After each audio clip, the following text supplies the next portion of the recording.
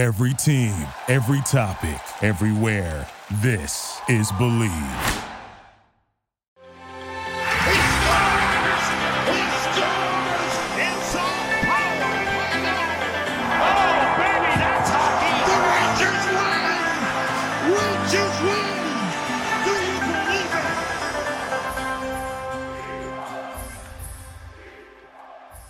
Welcome to another episode of the Blue Crew, a New York Rangers podcast on the Believe Podcast Network. I'm your host, Johnny Lazarus, joined by my good friend over there, Cody Frankel, in his brand new, beautiful Upper East Side apartment. I'm in Florida right now at my cousin's house in Boca, enjoying the R&R before the season starts. Preseason is like a week away, so we're, at the start, man. This is it. Hockey season's here. We are here. How you doing, Cody? What's up? I'm doing good. I'm absolutely stoked football is back. I'm stoked hockey's right around the corner. Did just move apartments. That was great time, obviously, but I do love the new space. Great area. Mm-hmm. We talk about it a little bit with Molly and in a few. But yeah, I mean, all is good. The Yankees are getting hot again. They fell off a cliff from half their team being injured, but you know what? Resilience is key, and they took a book out of the Rangers.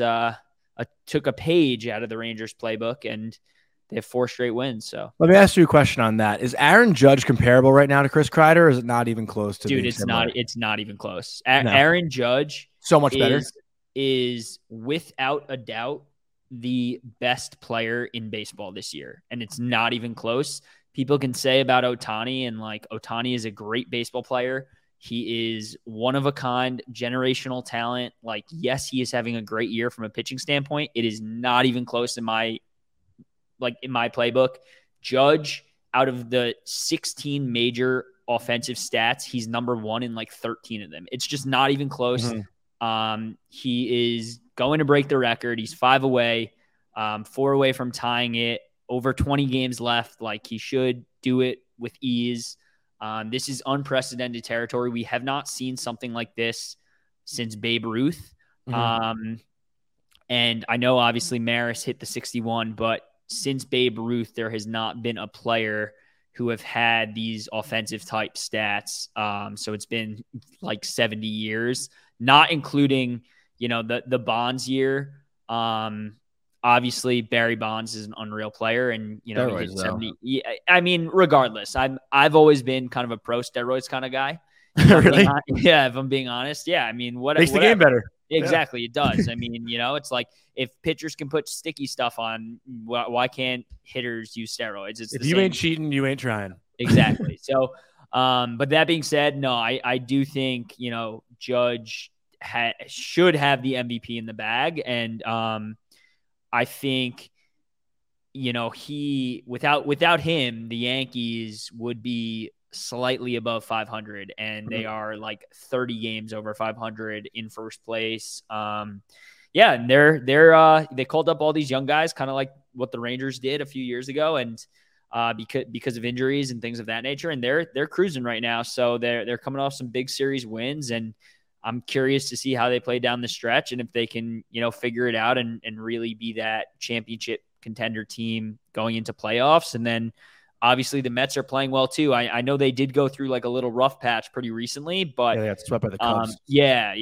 Which is not a good look when DeGrom lets up 4 or 5 runs to the worst team or top 5 worst teams in baseball. But Cole does it all the time for the Yankees. Like, you got to just shake that shit off and keep moving forward. And I did see the Mets, like, I think they won 2 straight. I didn't see yesterday's game, so I don't know if they played or if they won, but I did see they're rebounding a little bit, and they're in a very, very tight, contested battle right now with the Braves for first of the East. So it'll be really interesting to see how it plays out. And once it's getting a little colder here, so October baseball is right around the corner, football is coming in, and then soon enough hockey will be upon us. Will you be at opening night?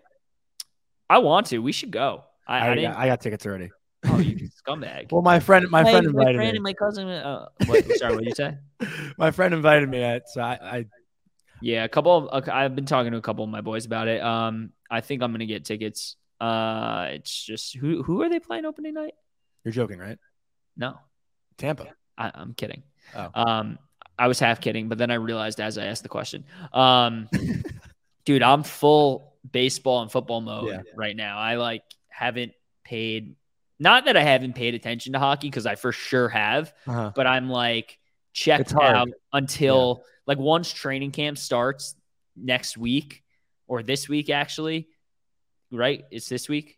Rookie camp's going on right now. Training camp starts. Well, the first preseason game is the 26th. Right. So training camp starts this week. So basically, that's when I'm going to start getting locked in and being like, all right, it's time. I had my 3 weeks of the Jets losing, and now let's go Rangers. But I'm really excited to kind of see all these different battles in training camp, see some of the young kids. And I really want Zach Jones, and I know we talk about him a little bit with Molly, but really want a guy like that to make our team. I really would like to see him have a fair shot and hold his own and get that third D spot. And then basically our entire defense corps are literally kids besides Trouba. So no, but they're kids now with experience, right? Like, obviously experience. Yeah. Age is, somewhat of a factor in the NHL, but when you get to the conference final, as far as they did, like, it doesn't matter if you're a 19, 20, 21-year-old kid. Like, if you're playing that well at,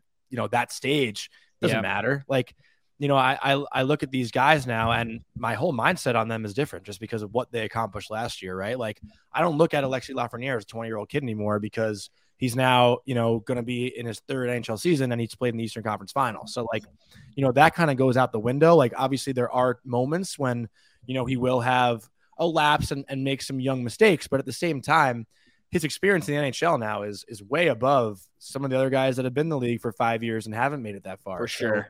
I think that's a huge thing going into the season. That's, part of the narrative that we talk about with Molly. So, we don't want to give up too much about what we discussed with Molly, but a huge thing that we also talk about was everything going on with Nils Lundkvist. And, I think we can just touch on it shortly. Like we kind of give our opinions, but, obviously you don't want to see a top prospect not show up to training camp and request a trade, but sometimes these things happen, and, it could be the best for both parties, right? Like, he could find a place somewhere else and get more ice time, and the Rangers don't necessarily need him right now. So. The thing with Nils, man, and you just said it, the Rangers don't need him. So another thing is, like, yes, he was a highly touted prospect. Yes, of course, we would love to have seen him, play those 45 games last year and absolutely dominate. Unfortunately, those were not the cards he was dealt. He got paired with Nemeth. They thought it was a good idea to pair him with a Swede, and it really backfired because Nemeth, flat out stinks. Tenorti too, I think, a couple of games. Yeah. I mean, Tenorti as well for like 5 or 6 games. And, it just unfortunately backfired. But even so, he just didn't show the offensive prowess that we thought he would. Although his one goal was a snipe. Yeah. Were you at that game? Because I was at the game. Oh, okay. Yeah, it was awesome. The one goal he had was awesome. But at the same time, they expected a lot of those, and it didn't happen. And you can make the argument like, oh my God, he got paired with Nemeth. Nemeth stinks, whatever. But so did Schneider, and Schneider came right in and did his job and didn't complain about it. And also, like, he didn't complain about it, and he like held his own. And so it's going to be interesting to really see how that plays out. But I think like the biggest factor to me in the whole Neil situation is like, I'm not tied to him as a player because I never really got to see, him develop for the Rangers. And also, like, he happened to get picked right in the thick of the Rangers getting all these stud prospects. So it's like most people, would pick and choose like who they liked: Lafreniere, Kakko, Kravi, even, Othman, Schneider, whatever. So like, to me, I'm just not as tied to him. So I'm fine with like whatever situation they settle on. Completely agree. And I think he, will find somewhere to play. And I think he will end up, having a pretty solid career. Is there any other stuff you want to talk about before we go into some fan questions? Did you see this sick hoodie I'm wearing? Yeah, that's nice. Very comfortable too. Yeah, it is very comfortable. And that's by my good pal from Blue York. Our pals at Blue York have some awesome merch for sale right now. It's IamBlueYork.com, and it only gets better because they have an incredible new product line dropping on September 26th, right when training camp starts, which is a coincidence. But gear up for the season because this is a drop you're absolutely not going to want to miss. They have all these different types of comfortable, sweatshirts, sweatpants, sweatsuits now. So they got a whole bunch of stuff going on. That's IamBlueYork.com, and it's going to be a great line. And get your shirts now, get your pants now, and got to do what you got to do. But that's LFGR, baby. And now back to the show. We'll be rocking our Blue York merch to the Ranger games this year, especially when it gets cold out. We got those nice heavy sweatshirts that are pretty sweet. So premium ones too. Yeah, premium ones too. That like tie-dye one. I'll be rocking that one. Oh, you got that one? No, I don't. Yeah. I don't roll that way. But no. But I got. What do I have? I have a bunch everything, dude. I have everything except the tie-dye shirt. But no. But in all seriousness, it's it's really comfortable clothes, and definitely check it out. And I mean they'll be dropping some cool products and maybe some discount codes, and join their Discord, and you can get some codes too. Yeah. But before we go into our interview with Molly, we do have a couple of fan questions. Oh, wait. What? Freeze. Blake Wheeler got the C taken away from him. That's kind of wild from the Jets. Mm-hmm. What's good with that? Have you heard about that? That just happened. These things kind of do happen. If you remember, the Kings also did the same thing. They took Dustin Brown's C off his sweater and gave it to Kopitar a couple years ago. That's after they won 2 Stanley Cups. Do you think it's like a lack in leadership, or like they're trying to go in a different direction? Like that's if I'm Blake Wheeler now, leadership. I mean, if I'm Blake Wheeler now, I'm like, yo, get me off this fucking team. Well, I think they're already trying to trade him, so that could be. Are they? I think so. So that could already be like just an early step in the next direction, right? Is to find who that new leader is going to be when he is eventually not on the roster anymore. So listen, I wouldn't like read into it way too much. I mean, obviously they had their own issues last year. Paul Maurice basically resigned in the middle of the season and said, I think this team needs a new voice as a coach. So, who's to say, it hasn't come out yet, but who's to say that Blake Wheeler didn't even say, hey, I think they need a new captain. Like this isn't, yeah, I mean, he's on the latter part of his career. Like it's just, and he's still a very effective player. I think he had like 60 points this year or something like that. But I don't know if I'm a vet guy who's been the captain for a team for a long time and they just take the C away from me. Listen, I get the team's not performing up to snuff and to the level that their fans would like and their brass would like, but I don't know. I don't know how much I agree with that move. I think it puts a worse taste in the locker room's mouth, right? Like now you just took it away. It could cause a rift in the kind of in that locker room and within the leadership of the team. So I don't know. But it could also be a strategy to like light a fire under Blake Wheeler's ass too. Like it could just be like, hey, like we need someone to step up. Who's it going to be? Like this is a team that, a couple of years ago was. Oh, he just requested a trade. No, I'm kidding. Oh, but a couple of years ago they were in the Western Conference Final when they lost to Nashville. Like they've been competing for the last 7 to 10 years, and they have a great goaltender in Connor Hellebuyck who won a Vezina, just 2 years ago. So they need just like a refresh or a new start. And, they got the new coach now. They have, or maybe not yet, a new captain, but they might not even name a captain. I mean, not just Hellebuyck. They have Kyle Connor too, who's unreal. I mean, 40+ goal scorer. If they're naming a new captain, I mean, I'm naming it him. He's 25 years old and the guy's having 100-point seasons. Yeah, he's nasty. Yeah, he's filth. He had almost 50 goals this year or something like that. Yeah, he's been like a 40-goal scorer, 35+ goal scorer, I think, in the last 2-3 seasons. Yeah. And, we can kind of shift our focus to the Islanders as well. I know a lot of Islander fans are talking about Matt Barzal. He was quoted on Elliot Friedman's podcast saying that he wants to remain an Islander for his career, and he takes a lot of pride in that. His favorite athletes were like Tom Brady, Michael Jordan, who basically played on one team for their entire career. Obviously, Tom Brady right now is in Tampa Bay, but he was pretty much a lifetime Patriot. We're going to say anything. I know you're dumb, but Michael Jordan also played on multiple teams. But yeah, he played on the Wizards for like one season. No, he didn't. He played for like 3 years, and I'm not even a basketball fan, bro. What are you doing? But yeah, I mean, the funny thing is about this is that Islander fans right now are like so happy that Barzal said he wants to stay, but I'm pretty sure John Tavares said the same thing right before he signed with Toronto. I mean, what like stud on a team wouldn't unless they're like abundantly not happy and make it clear to their team that they like want to be moved or something like that. Like no one's gonna say like while they're getting I don't want to retire here. Right. Like he just didn't he just get like a fat deal too, like kind of recently? I'm not sure. But also, like, to that point, isn't Aaron Judge like not saying he wants to stay with the Yankees? Isn't that a thing? We don't want to talk about Aaron Judge. Yeah, he's listen. I saw Red Judge has done a lot. No, that's just media. That's not a thing. I would bet any amount of money right now with you, have this on the record, that Aaron Judge is going to one of two teams, and that is either he's staying with the Yankees, which is the heavy favorite, or if he does go to another team, it's going to be the San Francisco Giants. He's from there. He's not going to the Red Sox. He's not going to the Rays. He's not going to the Mets. Sorry, Mets fans. He's not going there. He's going to either re-sign with the Yankees or he's going to the Giants. But he's a very, very nice individual. And why shouldn't he market himself? He's betting on himself this year. He's having one of the best seasons anyone's ever seen in their lifetime.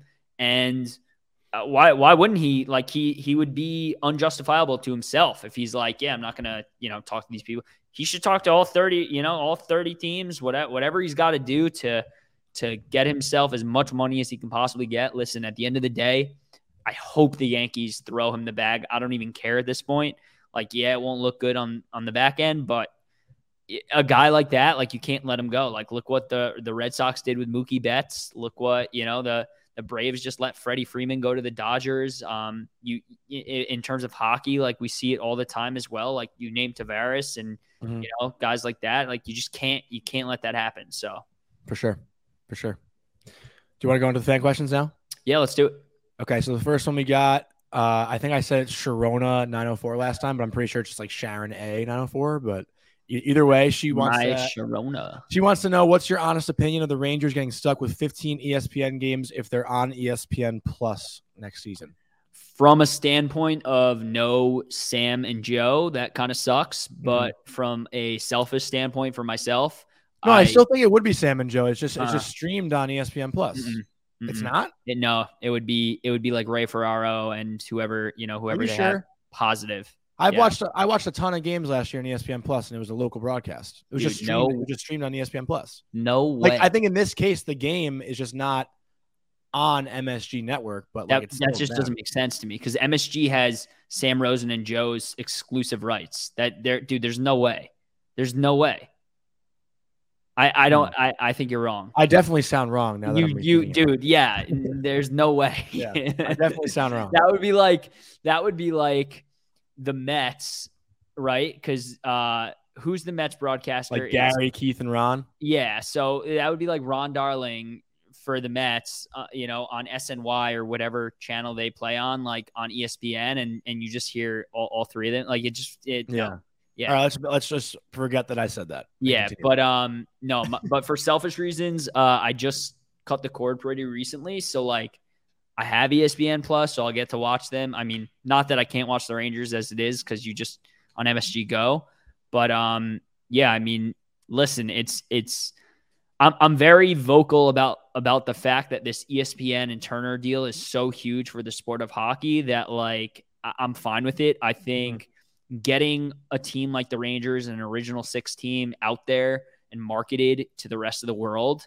15 times a year, like that would be wonderful. So I think it'll be good in the standpoint of like a marketability and profitability for the sport of hockey. But for Rangers fans and like me and you and, Sharon, I obviously I would love to see Sam and Joe more than, seeing Ray Ferraro and people who aren't attached to the Rangers like we are, as good as they are, The only thing that I don't like about it, and I don't know if I'm sure it'll change soon, but most bars that I go to aren't really streaming ESPN Plus. So like if I wanted to go to a bar and watch the Ranger game and it's not on MSG, like they're not going to be able to stream it. Like last night I was actually, I'm in Florida and I wanted to watch the Thursday night football game, and I went to a bar with my family to eat and watch the game, and they didn't have Amazon Prime. So like we couldn't even watch the game. So like, yeah, all these things are just now, that they're becoming, this new kind of media streaming though. So wars, man.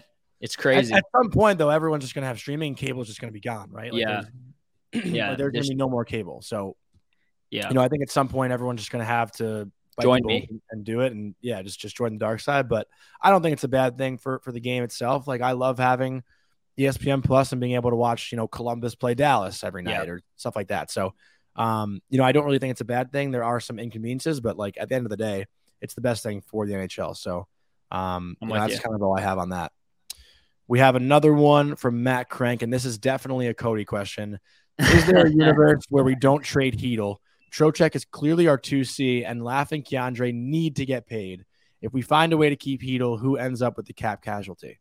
And it's funny that he's asking that, though, without even seeing Trocheck play a game yet for the Rangers. Oh, well, I mean, he's not wrong. Trocheck is our 2C. They literally signed this guy for 7 years, or was it 8 years? It was seven. Okay. They signed him for 7 years and they gave him the bag. He is our 2C. If Heedle plays better, though, who knows? It could be 3. I don't see it. But yeah, I mean, maybe, but not for, the next 2-3 years. I don't see that happening. Especially since Trocheck is going to put up the points. Mm-hmm. That being said, yes, Lafreniere and Keandre both need to get paid for sure. What they get paid is completely contingent on how both of them play this year. There is going to be a cap casualty. There has to be. Does it necessarily need to be Heedle? No. I mean, if Heedle plays incredibly well this year, the cap casualty might be someone else like Kakko. If Kakko doesn't play good on that bridge deal they just gave him, he's gone. I mean, it's as simple as that. Another guy who, who's for sure a fan favorite, but he's going to need a new contract too next year. And I don't see them having the money to pay him is Ryan Lindgren. I just don't see them having the money to pay him on top of Lafreniere and Heedle. Lafreniere and Keandre, because both of those guys are going to get salaries probably starting with a 4. So, and Keandre, I mean, if he has, a crazy season again, like it could be higher. So it's tough to try and determine that now because it literally is completely contingent on how these guys play this year.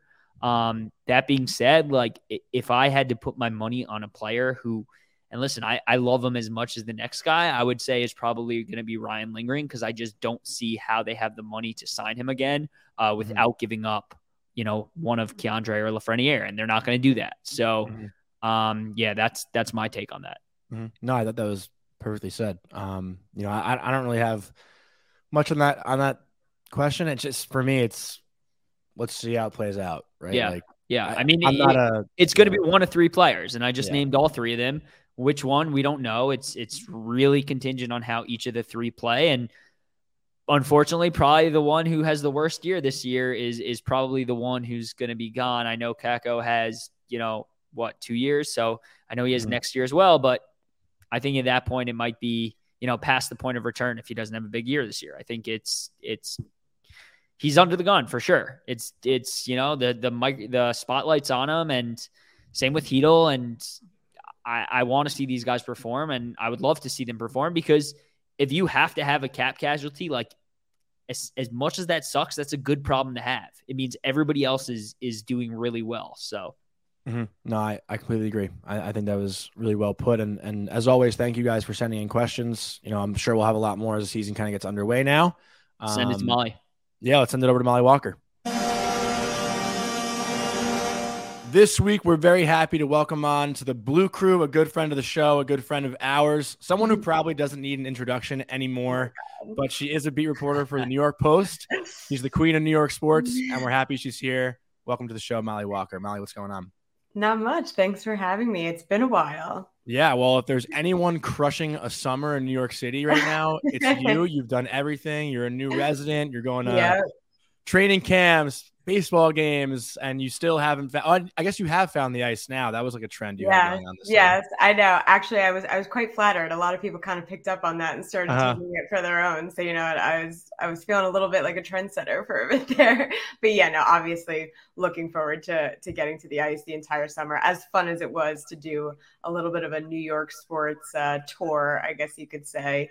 But I love that. I love visiting all the different beats and seeing all the people that I used to see all the time when I first started, when I was a GA, just kind of bouncing around. So it's fun to do a little bit of a rounds, but happy to have found the ice again. Yeah. And Molly, since we live in the same area, we'll have to carpool to the games, and maybe you can get me a press pass or something. Cody and I are neighbors. It's a little low key. I could walk to where he is right now. I know. We'll have to hit up some coffee shops and talk stats. But yeah, for sure. Well, what is your commute to the practice facility? I'm curious because I think you can kind of attest to it. You're doing the same commute as the players, so. Yeah, no, well, probably not the exact same. I'm on the commuters train. I'm sure they, they get to, I know that they, I always see like not buses, but one of those like bigger Mercedes cars, that I think they all take together. But I did it for the first time the last couple of days. It really wasn't that bad, knock on wood. I don't want to jinx myself for the rest of the season, but just take a train from Grand Central and drops me off right in Tarrytown Station. And it's like a 9-minute drive to the facility. So I just take an Uber, or when I'm lucky and my dear colleague, Larry Brooks, picks me up and takes me to the facility with him. That's nice. Yeah. You know what? Speaking of Larry, I'm going to start this off with some Rangers talk here. And he reported that Niels is looking for an out from this team and is holding out of training camp as well, with the hopes of a trade on the horizon. So I guess what's the latest chatter you've been hearing? And do you think Drury will be able to find a suitor by October 11th? Well, it's just that we obviously spoke to Chris Drury yesterday, and he didn't have an update. Not that he would really provide an update. He's usually pretty tight-lipped about that, and he never will divulge any sort of conversations with agents or players, which we of course respect. But that's the word. Larry Brooks said that, it's kind of a mutual decision at this point. Obviously Lundqvist wants a top 4 role, and with his, yeah, I know it is, it is a little bit. But in reality though, even if it isn't now, in the long run, Nils probably doesn't have a top 4 role just because of who's ahead of him on the depth chart. And his thing is, quarterbacking a power play. And, the Rangers have Adam Fox and Jacob Trouba as well. That guy. Yeah, right. So even in the long run, I don't think that Nils fits in the Rangers organization in terms of what he hopes to accomplish in his career. So better to get out sooner rather than later, I think. Otherwise, he would be marinating in the minor leagues properly. So in this case, if he is able to be traded, he would get to start over and work his way up. And hopefully there would be an opening somewhere down the line, because probably not right this second.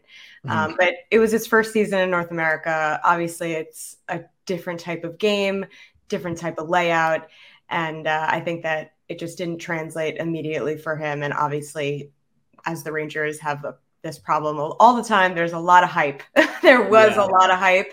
Yeah. And because of that, when expectations are that high, it's really hard to meet those. So I think that that's kind of went down. And I think that Drury obviously put it out there that they want to get some semblance of an equal return. I don't see that happening. I think they'll be lucky to get a top draft pick. And then in that sense, Drury should pull the trigger immediately. Yeah, well, you definitely make some really good points there. And I guess I wanted to add on a second portion to that. This is now the 3rd young Rangers player over the last 3-4 years. And you probably knew this was coming, but this is the 3rd or 4th player over the last few years who have, wanted out. Obviously we had Kravtsov. Glad they were able to mend things. He's back now. And then they also had Anderson as well. So that kind of brings me to the point. I mean, do you think it is more of a character development problem within the Rangers system, or do you think it's more of these younger guys having that sense of entitlement and kind of, not fully understanding, not the team aspect, but kind of like looking for more right from the jump as opposed to earning it like some of these older players? It's a really good question. And I think it's a little bit of everything that you said. And I think that each case has been pretty drastically different. Obviously, Lias Andersson, top draft pick, 7th overall. There's a lot that comes with that territory in general for the player, for the organization, everything. Obviously, he struggled, but I also think he struggled away from the ice really heavily, as we've seen in those articles that came out just about him staying up at all hours of the night to communicate with his friends back home on video games and things like that. And it messed up his sleep schedule. So I think that a lot of what happened with Lias, was super unfortunate and kind of was a culmination of them bringing a kid over away from home right off the bat, the heaviness of the shoulders with being 7th overall pick. Obviously, Kravtsov, I'm very curious to see how that's going to unfold. I won't even touch on it because I'm waiting to see. Yeah. And then with Nils, I think that the Rangers learned their lesson with the last couple of top picks that you guys have mentioned. I think that they did try to wait with him. They let him marinate in the Swedish league for a while. Right. He did. He became the best. He was named the best Swedish defenseman, of the year in 2021. And that was kind of their indication that maybe he could be ready. And I think that they also brought in Patrick Nemeth, another Swedish guy that they would hope that they would be able to help each other out and he would be there for them. So I think that, they took steps that were intended to make the transition easier for Lundqvist, but I don't think that his game translated as quickly as they wanted and needed it to. And also, I think they realized in the grand scheme of things that they already have a player like Lundqvist in the organization. And, for a top prospect like Lundqvist, obviously he wants to have a bigger role in an organization. So I think that it didn't work out with Lundqvist and that kind of happens sometimes, but you're right. Obviously, if there's a little bit of a track record here and a little bit of a, pattern, I guess you could say, but I do think that when it comes to Lundqvist, the Rangers did try to do the right things along the way. I just don't think it worked out. I'm on the side where I don't blame Lundqvist. I mean, the only thing that I'll maybe knock him for is not showing up to camp. Like, he didn't even give himself a chance to even try to make the team because people forget that he made the roster last year at a camp. Like, he was there opening night. But when you're a player and you've had a taste, that's all you want is to play. So I don't blame him for requesting the trade. And, to your point, Molly, like, a lot of these guys that are playing in front of him are young. It's not like they're going anywhere. Like, if it was a 35-year-old veteran defenseman in front of him, he might stick around a little bit longer knowing he'll have a shot. But, the guys that are in front of him are, within the same age. So, like, Trouba was just named captain. Yeah. Like, if that's not a declaration that he's going to be here for a while, I don't know what is. I think that also is a pretty glaring indication to Lundqvist and his camp. But as we know, as members of Rangers Twitter and just the Rangers community in general, everyone's going to make a big deal out of this when it really isn't that big of a deal. Like, is Nils Lundqvist leaving the end of the world? I literally wrote that this doesn't upend any of the Rangers' plans. Like, he fell off the depth chart a little bit. He did. Right. And I think that because of that, it isn't going to affect the Rangers that much. Well, on that note, a lot of people are talking about whether or not this team got better or worse this offseason. I think that's like such an impossible question to answer right now, but I'm curious as to what you think, because everyone's opinion is so different on this topic. Of course. I will say I'm a huge fan of the Trocheck signing. Same. I really am, just in terms of what he'll bring to the top 6, just giving them a different look. But I think the top storyline for the Rangers going to the season is how much of their success hinges on the young guys having breakout seasons and being able to fill in for guys like Andrew Kopp, Frank Vatrano, and what they brought to the team after the deadline, which seemingly really, cemented what they had and pushed them onto that run. So I think that they'll definitely be expected to shoulder at least a little bit some of that responsibility, because obviously we don't know if Chris Kreider is going to score 52 goals again. We don't know if Igor Shesterkin is going to be able to replicate the exact same type of performance. Not saying that he won't or that he will, but we don't know yet, obviously. So I do like the Trocheck signing just because in terms of what the Rangers needed to do for that top 6 group, he brings a lot of different qualities in contrast to what they already have up there, which is a lot of skill, which is great. But you need a bit of a different look, at least on one of the 2 lines. So I think that he brings that. And then, it's so difficult to say whether or not they got better because a lot of it is almost chancing it on the young guys and what they're going to be able to bring to the team this season. Cody, I'm laughing that she answered like basically your next. I was going to say something.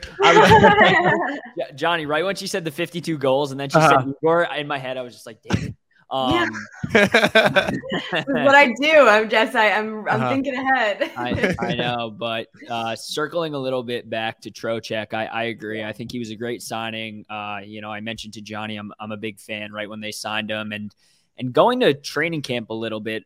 It's basically upon us here. So what would you say is the top storyline for fans to really look forward to? And then also, is it possible we could see any surprises making the team out of camp, or at this point it's, our roster is pretty much supplanted? Me personally, I am just curious to see how things pan out with Kravtsov. Obviously, with the history there and what happened, I'm curious to hear what he has to say for himself, and two, curious to see where he fits in the lineup and then what he can bring. Because I just feel like it's been a long time coming for him to have a significant role on this team. And obviously that most certainly played a big part in what went down last season. He didn't make the roster at a training camp, and I think he took that personally, and that's fine, especially if he was under the impression that he was going to be. But obviously how he handled it was not that great of a look. So I'm also curious to be in the locker room and just get that sense from the team in terms of that dynamic. I'm also curious to see how the last spot in the defense works out. I think it's Zach Jones's spot to win. But knowing what we know about Gerard Gallant and what he likes back there, Libor Hajek might be the sixth guy. Don't do that to us, and that's fine. Libor really proved to be a pro's pro last season. It was not easy, I'm sure, to sit in the press box night after night after night. And be in that true depth role. So I think it would be unfair to do that to him again this season. So that's also why I think he could get the first look, just out of, respect for, his history on this team and also his familiarity with Gerard Gallant. So that's the other storyline that I would look out for. Yeah. And speaking of Hajek a little bit, I mean, I know he's still a young guy, but do you think it's safe to say at this point, like, we know what we have with him, right? I mean, I think we know he's kind of like a third pair, fourth pair kind of guy who can come fourth in. Pair. Like the seventh. That's in the stands, my dude. Yeah, exactly. Well, I was trying to be nice to what Molly was saying over here, but no, I mean, I agree with you, and I think that if they are going to do that, they should really look to trade him. I do know I heard some rumblings, last year and even the year before, they were looking around and shopping him a little bit, but he's still here. He's still the kayak is still floating upstream. But yeah, speaking of that, so at what point this year do you think the next kid would be called up? Someone like a Cooley, someone like an Othman, or someone else? And if someone does get called up and is here to stay, who do you think it would be at some point this season? Well, the difficult situation with Othman is that either he gets a look right out of opening night, like on opening night, and for a couple games. Larry and I were talking about the possibility if he has a great camp and they're like, we want a longer actual look at this guy, they could give him a couple games at the NHL level and then just assign him back to the OHL, and I'm pretty sure if they assign him to the OHL, they can't recall him after that. Like that, that'll be it. So then for those reasons, it's a tough situation for him because it's really one or the other out of training camp. It's either he earns that look or doesn't. And then it's what he does with that look. If he does end up getting it, that will also decide the rest of his season. And so then because of that, I think that Cooley would be one of the first guys up if a forward goes down in an injury situation, which I think, wouldn't be the worst thing in the world at all, because Cooley looks ready to go. I will say that Cooley, you can't miss him on the ice, especially during this rookie camp this week. You walk right in and he's the first guy that you see on the ice, really, just with the intensity that he brings and how hard he's going at these camps. He really, really wants it. Obviously they all do, but he is really, from what I've seen, going the extra mile to set himself apart. Yeah. And it seems like they're not afraid to utilize Cooley on the fourth line if they needed to. It seems like they're fine third, fourth line, something like that. And I feel I would have to think if, Othman's making the team, they're for sure not going to put this guy on the fourth line. And then you'd think, right, I feel like we said similar stuff when David Quinn was in charge. For sure. But who knows? Yeah, but there would also be like a whole bunch of repercussions to that as well, right? It's like you then need to figure out of Kravy and Kako and Lafreniere and even Hedl, like one of those guys isn't going to end up being on the top 9 if that's the case. And exactly. I think you're probably right, and that's not the type of can of worms they want to open. So yeah. I definitely, if I had to guess, I think that just because logistically speaking, unless Othman has an unbelievable training camp and really just turns every head in that management box, I imagine that he would go to the OHL. I want to step away from some training camp talk for a little bit and just like the season in general and get more of a sense of who Molly Walker is as a reporter. No, this is fun stuff. But Queen of the Post. Who are some of your favorite guys on the team to interact with? And obviously this season is going to be way different for you because you mentioned it before. You do have locker room access this year for the first time in like 3 seasons. Finally. So is that changing your whole mentality and your whole approach to what you do on the day-to-day basis? Like, can you tell us kind of your, mindset going into this year? For sure. I mean, being in the locker room is such a huge part of what we do. And I don't think that it's stressed enough from, people on the outside looking in, how important it is, just in terms of developing the relationship. And with that, you get different sorts of quotes. And it also just brings a different competitive aspect to our jobs in general. We're not all working off the same quotes. We have our own, private conversations and, ways of getting different quotes, because it changes who they're talking to, so it definitely changes everything going into the locker room, again, with the competitiveness and just, wanting to finally get back to developing actual relationships with these players because the press conference setting is just not natural. It's impossible to have a normal conversation or make a normal comment or hey, I saw you got engaged, like, congrats. I don't know, it's so weird and uncomfortable in those situations. So the locker room is much more casual. And I feel like it also helps put players at ease a little bit. It makes them a little bit, less pent up in that setting where everybody can hear what they have to say. Right. Whereas when they say it just to you, they know, and again, that goes back to trust and building the relationship. As far as the guys I love interacting with, selfishly and biasly, especially this week, love being around Zach Jones and Bobby Trevino.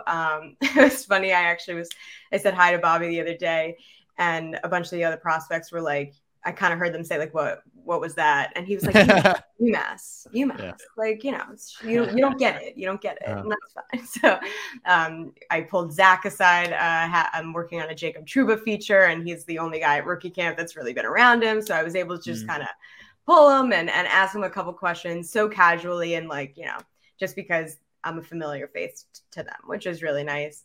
And then on the main group, Adam Fox, I think I had a good relationship with him back when the locker rooms were open when I first started. He was one of the only guys in the room that I felt comfortable going up to just because I covered him when he was at Harvard and covered him versus Cale Makar and that whole storyline in college. So I felt pretty familiar with them. And it is a little bit of an advantage for me because especially with the Rangers are such a young team. Yep. Right.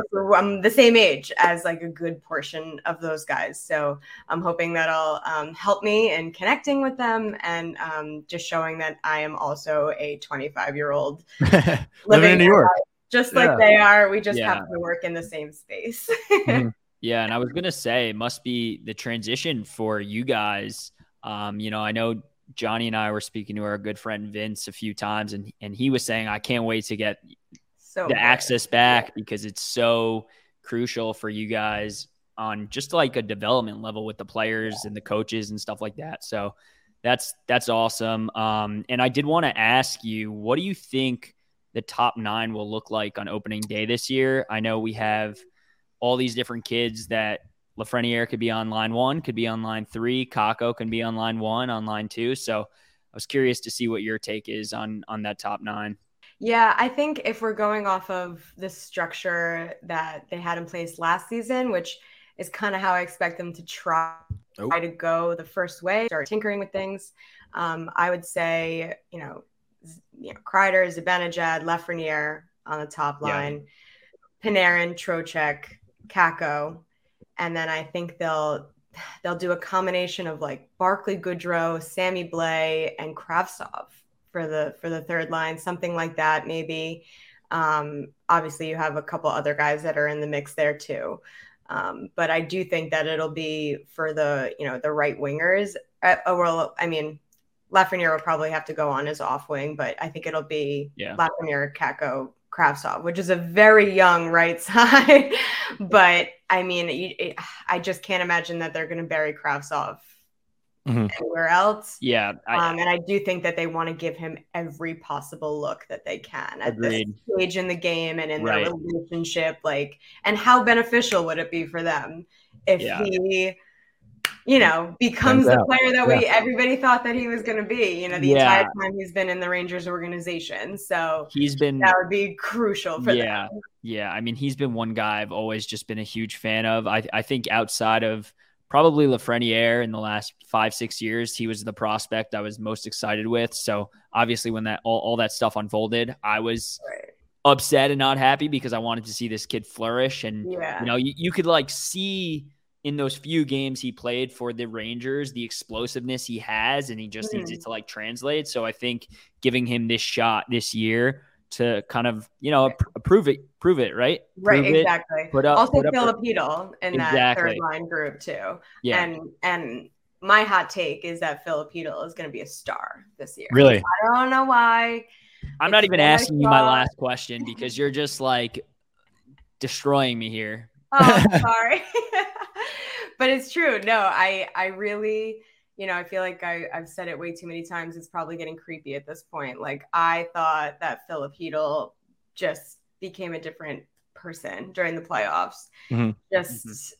He really, it was right after they went down 3-1 in the first round and they brought Chytil out to talk, which he's not usually the guy that they go to in those sorts of situations. It's Trouba, it's Kreider, it's Mika, those guys. And Filipino came in and I was kind of like, okay, this is different, a different voice. I like it. And the way he answered the questions was, I was really impressed. I hadn't heard him speak like that before, that definitively, that, strongly.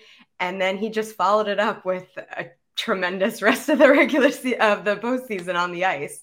So I just think that he gained a lot of confidence from that. And I remember just talking to him in the press conference setting, he just made it so clear that he was so thrilled to finally be really contributing.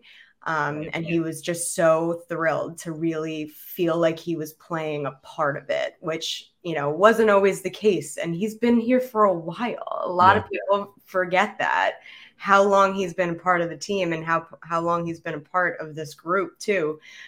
So it really meant a lot to him. And I think it's going to do wonders for him into the regular season. But then the other side of that is that it adds way more pressure to him going into this year as well. It could. But, we all love him, so we hope it pans out for him as well. I don't think there's any Ranger fan that doesn't like Chytil. No, do you not? No, I was. No, I actually, I was critical of Chytil for a long time just because I knew he had all this potential and it just never translated. That being said, I did understand he's this young kid, but last year, he's been on this team almost 5 years. So it's how long? I understand that these kids, by the time they finally peak and so on, it's around ages 25, 26, but most of them aren't starting on a team at 17 years old. Exactly. So, I was waiting and waiting and waiting. And over time, obviously frustrations grow a little bit, but he's also had trouble with injuries too. Yeah. And you know what? My dad is a big Chytil's fan and he will always rag on me because I used to be very critical of him. And And I'm sure he had a field day with you during the playoffs. Shout out to you, Ira Frankel. He was seriously one of their top 5 players the whole playoffs. Exactly. But I will say, I'm very, very happy for him. I'm happy that he broke out. And I do think that he's kind of on that type of deal now where he knows his next contract is coming up and he's going to do everything he can. I'm sure he worked really hard this offseason to build on that successful postseason. And honestly, I hope he does. Yeah, guess we'll see. Molly, I don't know if anyone's talked to you about this yet, and I'm blanking on the exact question, but it definitely is an interesting thing to discuss from your perspective, because I remember there being a question that you asked Gerard Gallant about. It might have been Lafreniere's ice time. Yeah, where he kind of snapped. Yeah. Have you yelled at you? Because what's up? Nothing. Have you talked about this yet? Because I mean, no. that kind of like blew up all over Twitter. That it did. It did. But you're, I mean, everyone knows you're such a sweet and innocent person. Yeah. Like you never try to get like an angry answer out of somebody. Yeah. But of course, for you as a young reporter going through that, can you talk about your emotion like in that moment? Players get a lot out of being on the fourth line, so I'm just curious. Are you kidding me? Like seriously, Mama? No. Seriously, the kid played tonight. No, I mean, give it a rest. What you thought he got? I thought he was fine. Like, there's nothing more than Lafreniere tonight. The guy scored some good goals. We played some pretty good hockey. And you're going to bring up Lafreniere again? Give the kid a break. No, of course. I mean, obviously high emotion right after it happened. But honestly, when it was over, it was kind of like a welcome to the club moment. Yeah. Like, I feel like every reporter that is doing what they're supposed to be doing has that happen to them at one point in time and probably multiple times throughout their career. So I think that I didn't take it personally. And Gallant and I actually sat down after the fact and like just cleared the air. I think he thought I was coming from a malicious place, and I, obviously. So not you, yeah. Yeah, and I was I hope you know that I am very well aware here that you are the NHL coach with NHL experience, and I have actually never been on skates with a stick and puck in my hand in my entire life. So I'm fully aware of that dynamic. But I think that it was blown up a little bit more than it had to be. Like it just happened to be obviously broadcasted. So I think that certainly helped, but really a welcome to the club kind of moment, almost like a coming of age moment for me in my career. So I felt like it was, it was going to happen one way or another, whether it was now in a couple years, different coach, different team, whatever it may be. I was going to say it could have been worse. It could have been torched. So yeah. Oh my God. I think about how lucky I was to have missed him, honestly. Well, do the players ever like contact you about stuff that you write also? Because I mean, no. It's fun. I thought you were gonna say like something about seeing that whole thing unfold with Gallant. It was actually so funny. I did a one-on-one with Trouba like right after that, and he came into the room and like whatever, we were just like shooting the shit. Can I say that on here? Yeah. And he was like, we sat down and he was like, "Don't ask me about Laffy."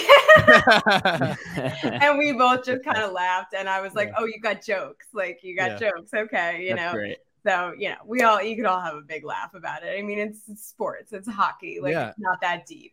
Not that the players do see this stuff. Like of course they're do. active on social media. Of course they do. Yeah, of course. With social media, it's so much different now. And I'm sure as much as a lot of guys would say they don't read anything, I mean, it's so difficult not to, I can imagine. So, but I would read stuff too. You can't really help it, especially in the way that our society is just right now. It's actually funny. I saw Jonesy in between periods at Game 1 in the Penguin series. I was with my friend George Mika, who you know as well from UMass. Yeah. So we saw him in the Chase Bridge, and I was like, dude, like, do you see like what people are tweeting? Like they all want you in the lineup. And he's like, I'm trying to read it, but like I see it. Well, yeah, I know that they're all calling. Yeah, of course they see it. It's impossible for them not to. Who could blame them? Yeah. Who could blame them? All right. I think I just have one more here. I wanted to ask you some rapid fire questions, even though you answered like 6 of them out of the 6. But yeah, so you could just give a quick answer and let's have a little fun with it. So first, will Breadman finally break 100 points this season? Ooh, yes. All right. If Lafreniere, Heedle, Kako, and Keandre Miller were a boy band, what would their name be? Who are the players? Lafreniere, Kako, and Keandre. And Heedle. Oh, I would call them probably something like the Four Musketeers. It would be something like that. Okay. I was thinking of the Strangers with a capital R. Dude, I tweeted this out. I think you tweeted this like in the playoffs. The Heedles, like the Beatles. The Heedles. Oh, that's a good so one too. we're proclaiming Heedle as the lead singer. He's the lead. Basically, what you're saying. Yeah. That's a good one too. All right, you kind of answered this one, but who's more likely to replicate their fantastic season, Igor or Kreider? I want to say Igor, but I don't know. Chris Kreider. Last season wasn't a fluke. Yeah, is basically what I want to say. It was not a fluke. That was a player who finally like kind of let go of all of the pressure and responsibilities and just played to his strengths and his game. So I really would not be surprised if he was able, maybe not the exact same season, but to have the same kind of impact in terms of scoring. I wouldn't be surprised at all. That mastery around the net doesn't just go away, Yeah. Mm-hmm. Okay. And you also kind of answered this one, for me. But who's one Ranger you think will have a breakout season this year aside from Filip Chytil? Okay, if we're going beside Chytil, let's see.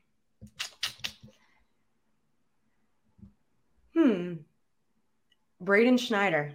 I like it. All Thank right. you. And last one. At what point in the future do you see yourself marrying Alexis Lafreniere? Oh my God, stop it. Because I know how much you love him. Wouldn't that be great to go along with that story? Because I love my career, never. All right, Good answer. Thank you. I have a couple more as well. Go ahead. I don't know if I should follow it up right now, but I'll say it at the end.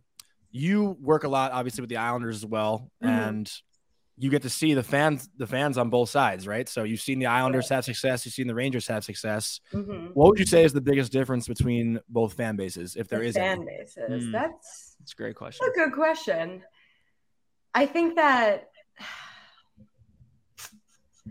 Islanders have a lot of pride just because of obviously the 4-Cup dynasty. And I think that, the Lou and Barry era was very important to them, just having such two great big names at the top of their organization. So I think that there's a lot of pride in the Islanders organization and fan base. For the Rangers, it's just a little bit more fanatic-y. It's just a little bit more like outrageous and outlandish and, just jumping to conclusions. The sky is immediate. Right, yeah. But that's a testament to the passion. I think that Islander fans are, just have a lot of pride and they don't want their organization to be shit on. And, they won't stand for that because they have a lot of pride. But Ranger fans are just a different breed of passion and craziness, which I love and appreciate so much. I feel like when you tweet out the lines for an Islander game as opposed to the lines for the Ranger game, your quote tweets are like double the amount when it's the Rangers. No, it's true. And it's quite funny having both followings in my following because they often go at each other. Like the Islander fans will be happy to see, the Rangers are losing or something, and they'll make some snide comment. So it's kind of it's sometimes it's World War III in my mentions, but it's kind of funny. Yeah, it's the best. And going into this season a little bit too. Obviously, we've talked about it a lot throughout this whole interview, but for this season to be a success for the Rangers, what needs to happen? Because I try to be like a little unbiased, and I think they're going to lose in the first round. Like that's just my opinion. Wrong.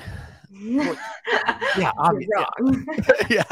Well, to add to Johnny, what needs to happen aside from the kids flourishing? Because that's the obvious one. Yeah. So is there anything else that you think or like a result?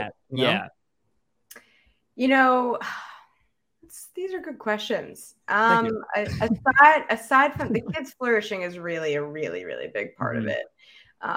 Aside from that, they do kind of need the replication from Igor Shesterkin. They obviously really do need that.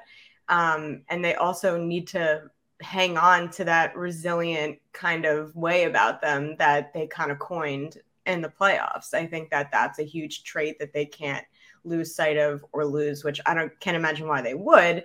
But I think that another layer to it is not letting the new expectations of this season get in the way, get in their head, you lose a couple games, you can't let it spiral when you are facing such expectations, which is something this Rangers team hasn't had to have hovering over them for quite some time. So, training camp next week, when we do speak to all these guys for the first time, the questions are going to be a lot different. They're not about the playoff mandate like they were last season. It's kind of like, you guys need to make the playoffs. Like, how is that? It's kind of like you have a huge, huge run to live up to, can you do it again? What needs to happen? That kind of, it's just a different type of tone. And I think that that's never easy to shoulder and to carry around. I feel like it makes it much easier to slide during the regular season when things aren't going well. So that goes back to hanging on to that resilient kind of trait and knowing what they're capable of and knowing that they are capable of replicating it. So I think it's going to be a mental thing for the Rangers too. I think it's going to have to be one collective mindset. But that's kind of like a long-winded answer and Perfect. And kind of my dog did not like that answer, Mike. You know what? I thought it was a pretty good one. I do really do think that because they have the tools. The same guys are back except for Ryan Strome, essentially. Obviously not the deadline guys, but they got through the majority of the regular season without those deadline guys. And they finished second in the Metro, which I also think will be huge to do again. They obviously don't want to draw the Lightning in the first round or, like those types of teams right away. So I think that it all plays a big part into it, but I'm excited. It's going to be because there's such a different narrative around the team. I think it'll be really interesting to see how it unfolds. Agreed. For sure. And I think it's also, yes, I think that was a good answer despite what my dog thinks, but I do also think it's really important to see Panarin and Trocheck have that instant chemistry. Sure. He had it with Strome. I mean, he had it with Copper. Mm-hmm. I assume he's going to fit right in with Tro, but I do think Trocheck's incredibly important in this offense moving forward. Obviously, we just gave him a very big contract, and we need him to kind of live up to that bill and, slide right in there as well. So, and my final question is not for the reporter, Molly Walker, for the New York City resident, Molly Walker. I have a first date on Friday night with a girl. Ooh. What are some of Molly Walker's do's and don'ts on a first date in New York City? Do's and don'ts. That's a good one. All right. Well, this is what I'm experiencing now in the city, which is like a whole different dynamic. Mm-hmm. Number one, it would be if you are meeting someplace like in the middle, it would be really nice to offer to pay for at least one of her Ubers, taxi cabs, either there or back. That's a really nice gesture and will go a long way. I'm literally like broadcasting how to woo Molly Walker. We're gonna have guys in your DMs now, like pay for one of the transportations. You don't have to do both. That's a little, I wouldn't expect that, but one is a very, very nice gesture. Well, you're also coming from the Upper East Side, so that's exactly. I hate my $30 Uber downtown. It sucks.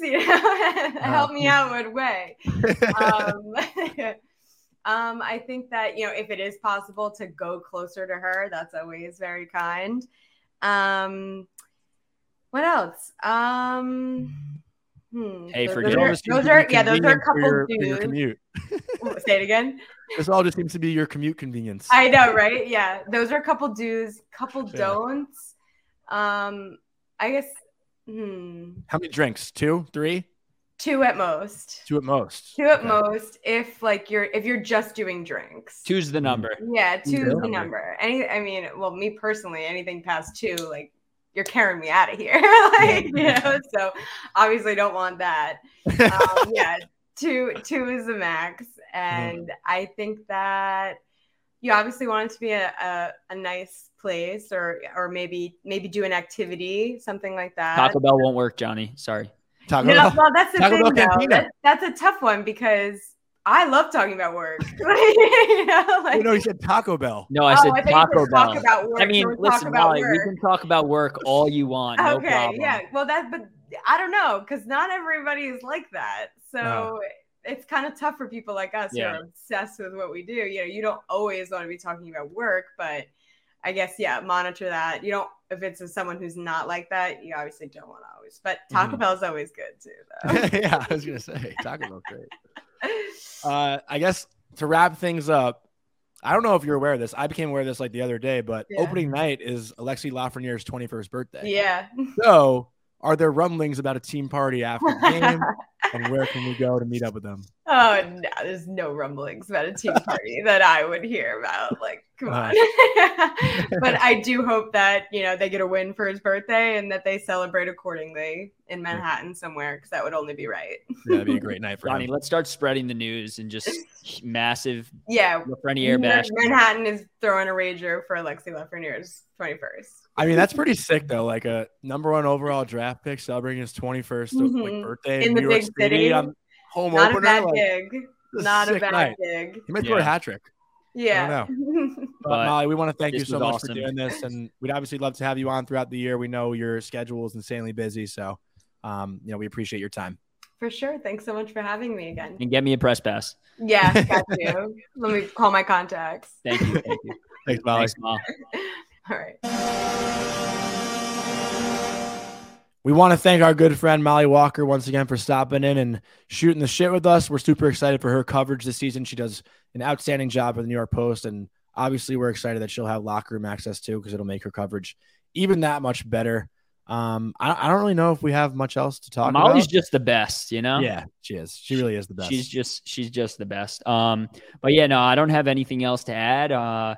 We have some big stories that are gonna drop these next 2-3 weeks with these kids fighting for spots and, seeing Offman, seeing Cooley, the 6D man, and a lot's going to happen in these next few weeks. So definitely tune in and we're going to have some great coverage for you guys, some great episodes, some great guests. And LFGR. And we'll be giving our preseason predictions for each division, maybe. Yeah, perhaps. I think we should. And I think we should do like some type of like bet. Yeah. Okay. Down. Another bet. Yeah. More. Bet. And we just need to we're going to need to have people hold us accountable because we're going to have so many bets by the time the season rolls around. So we're going to have to write this all down in your notebook. I have it already. I have the Devils having more points than the Devils. But I already won that one. So we're going to have to do other ones. Okay. Deal. I bet. But thank you guys for listening. We'll talk to you next week. And we love you guys. Later.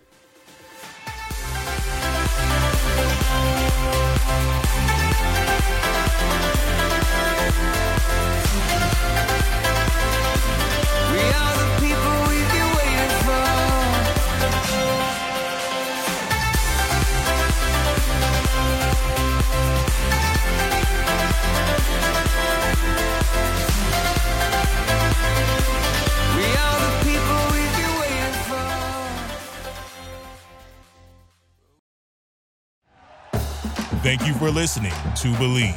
You can show support to your host by subscribing to the show and giving us a 5-star rating on your preferred platform. Check us out at Believe.com and search for BLEAV on YouTube.